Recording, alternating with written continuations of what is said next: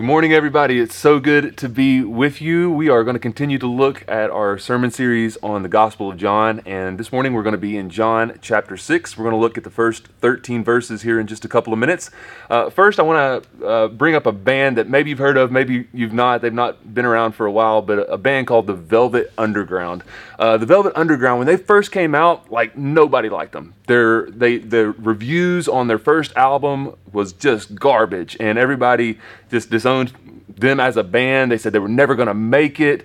In fact, they only sold 10,000 albums when their first album was released. But one of the most famous musicians in British music history, Brian Eno, made this comment about the Velvet Underground. He said, "The first Velvet Underground album only sold 10,000 copies, but everyone who bought it formed a band."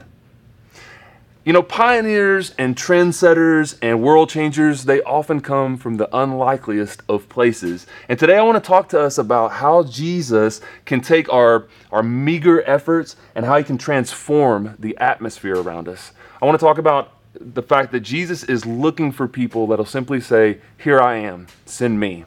And we find somebody that did just that in the passage we're going to look at in John today. So in John chapter 6, starting in verse 1, it says this. After this, Jesus crossed over to the far side of the Sea of Galilee, also known as the Sea of Tiberias. A huge crowd kept following him wherever he went, because they saw his miraculous signs as he healed the sick. Then Jesus climbed a hill and sat down with his disciples around him. It was nearly time for the Jewish Passover celebration, and Jesus soon saw a huge crowd of people coming to look for him. Turning to Philip, he asked, "Where can we buy bread to feed all these people?"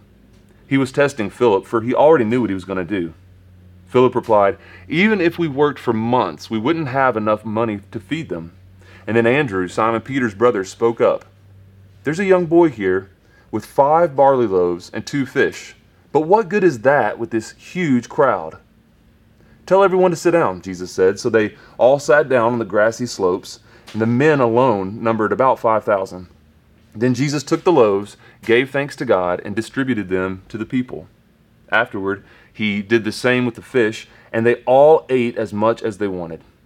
After everyone was full, Jesus told his disciples, "Now gather the leftovers so that nothing is wasted." And so they picked up the pieces and filled 12 baskets with scraps left by the people who had eaten from the 5 barley loaves. Now, if you've come to church for even a short amount of time, you've probably been exposed to this Bible verse. This is the famous, or this Bible passage. This is the famous feeding of the 5,000. In reality, it was probably more like between 10 and 20,000 people. This just says 5,000 men, so not including the women and the children. I mean, you think about as much as 20,000. We're talking, for those of us here in East Tennessee, we're talking about Thompson Bowling Arena, where the Tennessee volunteer basketball teams play. We're talking about that arena filled. That's a lot of people that were gathered that day. And a couple observations I want to look at. I want to specifically look at the character, the boy in this story. We don't even know this kid's name. We don't know how old he was, but I want to consider a couple of things for just a minute. Consider this unnamed boy with the food, that he seemed to be the only one prepared.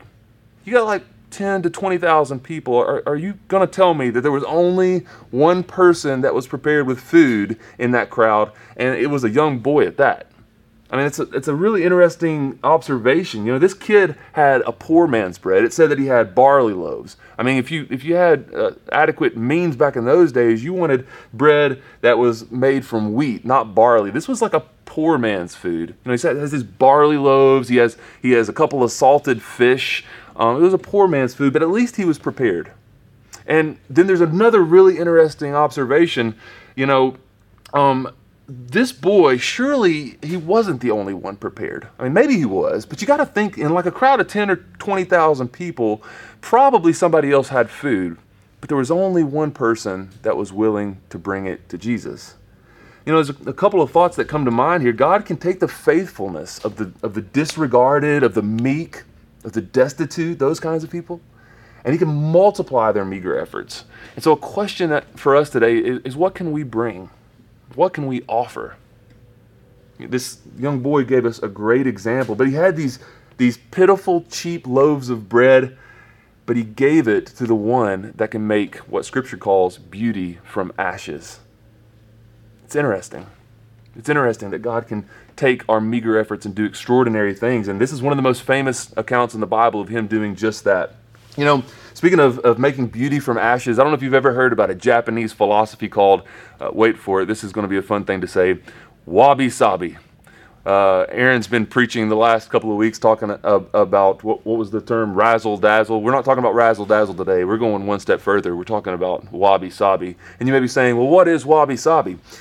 It's a Japanese philosophy that basically looks at the ugly, the disregarded, the inadequate, and says there's beauty in that. And so if you look it up, you could Google it right now, wabi-sabi, there's like a whole, there's tons of pictures on the internet of things that are wabi-sabi. So like a jar, for example, that was crafted but that purposefully has a crack in it. And the crack is like the featured part of that piece of art. Or in architecture, if you were to go to Japan today, you would see some houses that are made wabi-sabi style. A lot of times they're asymmetrical. And so instead of the perfect symmetry that a lot of our houses here in the West have, they're made asymmetrically, and they're really beautiful, and your eyes are drawn to some of the quote-unquote flaws in the art.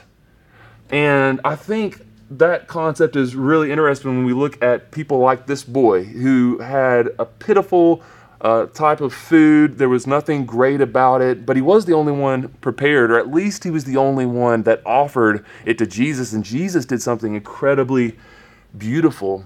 Because with Jesus, there's always beauty in the broken. He makes beauty from ashes, the scripture talks about. There's hope in nothingness, and in the wasteland, there's hope.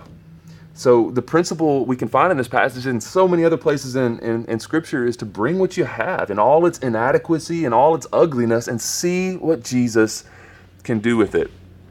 You know, several years ago, they were starting to try to figure out how to track the roads and track traffic patterns. And so there was one specific company that kind of had monopolized this, and they had all this equipment they set up on roads in the United States and in other developed parts of the world, and they were slowly being able to map out the patterns in traffic, but it was so expensive. And then there was this Israeli company called Waze, W-A-Z-E, and they had this brilliant idea. They didn't have a lot of equipment, they didn't have much money, they had a very small staff, but they researched, what if we started tapping into people's smartphones to map out traffic patterns? They did that, and in 2013, they sold their company to Google for, get this, $1.1 billion, with a B, billion dollars, $1.1 billion.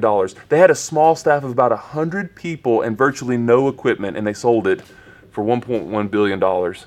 And it's interesting, we can track those kinds of things in all kinds of networks going on in the world today. The world is getting the idea, understanding the concept that there's power in people, in networks, and things that aren't necessarily centralized. And so, for example, Airbnb has the largest, basically, hotel chain in the world, if you will, but they don't own a single bed.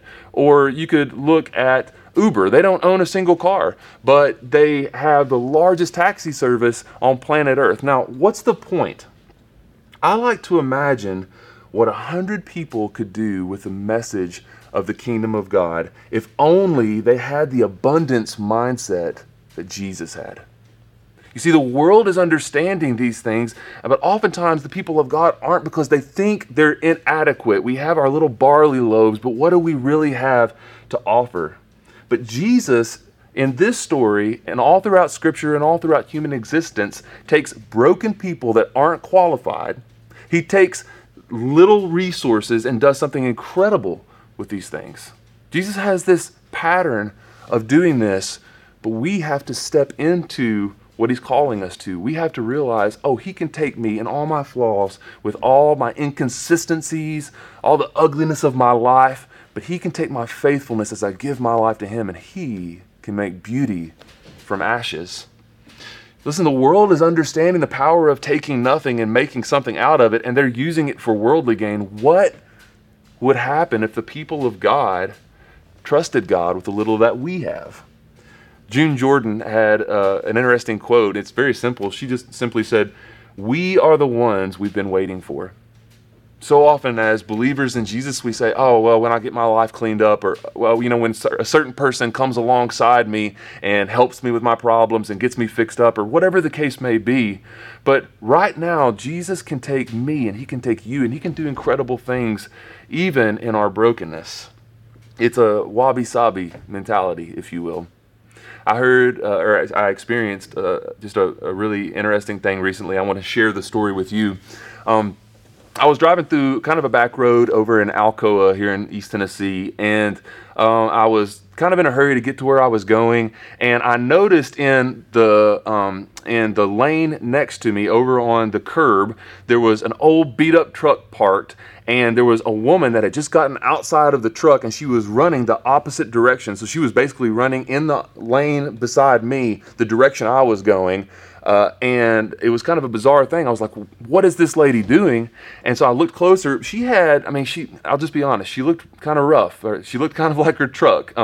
She wasn't all put together. You could just tell maybe this lady kind of had a rough life. And one of the most interesting things is she had 2 knee braces, a knee brace on each knee.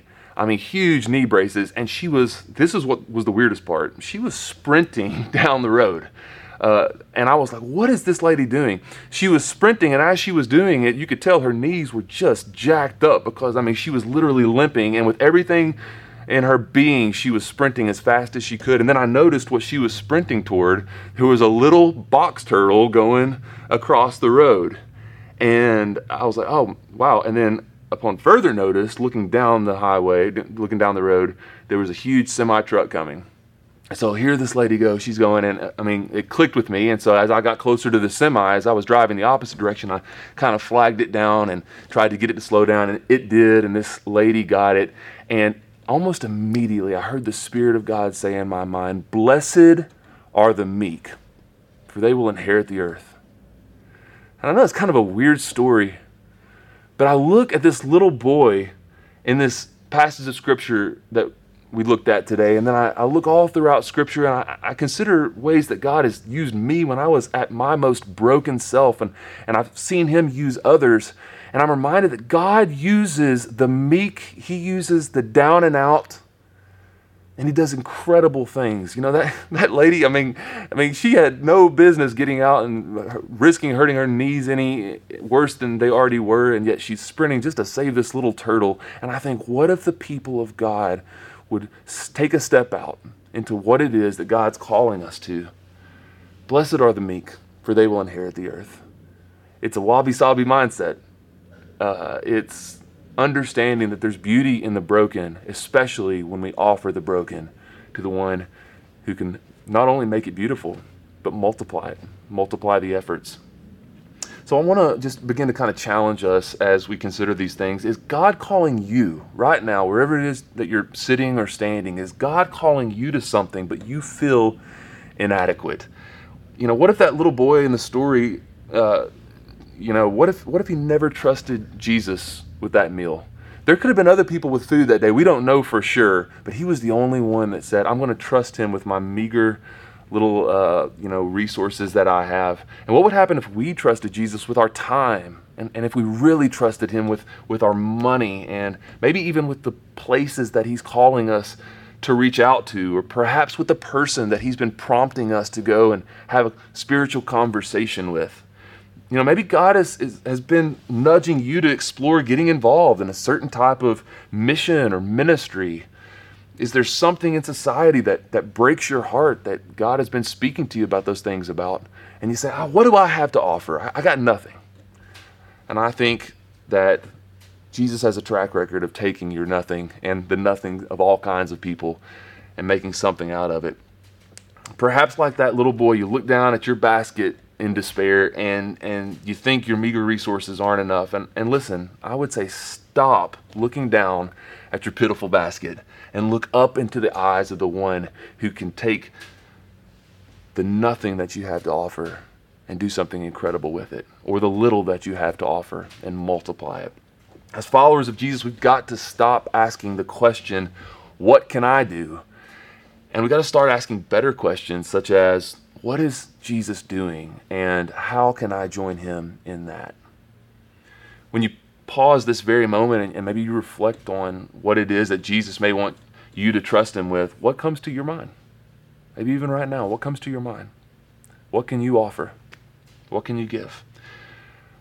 I want to guide us in a prayer that was written by Walter Brueggemann, and we'll kind of do this to fade out this particular message, and it's worth reflecting on as we consider these things today. So I'm going to read this prayer. You can follow along on the screen here. On our own, we conclude there is not enough to go around. We are going to run short of money, of love, of sex, of years of life. We think we should seize the day, seize our goods, seize our neighbor's goods, because there is not enough to go around. And in the midst of our perceived deficit, you come. You come giving bread in the wilderness. You come giving children at the 11th hour. You come giving homes to exiles. You come giving futures to the shut down. You come giving Easter joy to the dead. You come fleshed in Jesus. And we watch while the blind receive their sight, the lame walk, the lepers are cleansed, the deaf hear, the dead are raised, the poor dance and sing. We watch and we take food we did not grow and life we did not invent and future that is gift and gift and gift. And it dawns on us, late rather than soon, that you give food in due season. You open your hand and satisfy the desire of every living thing. By your giving, God, break our cycles of imagined scarcity. Sink your generosity deep into our lives, that your muchness may expose our false lack, that endlessly receiving, we may endlessly give. Amen.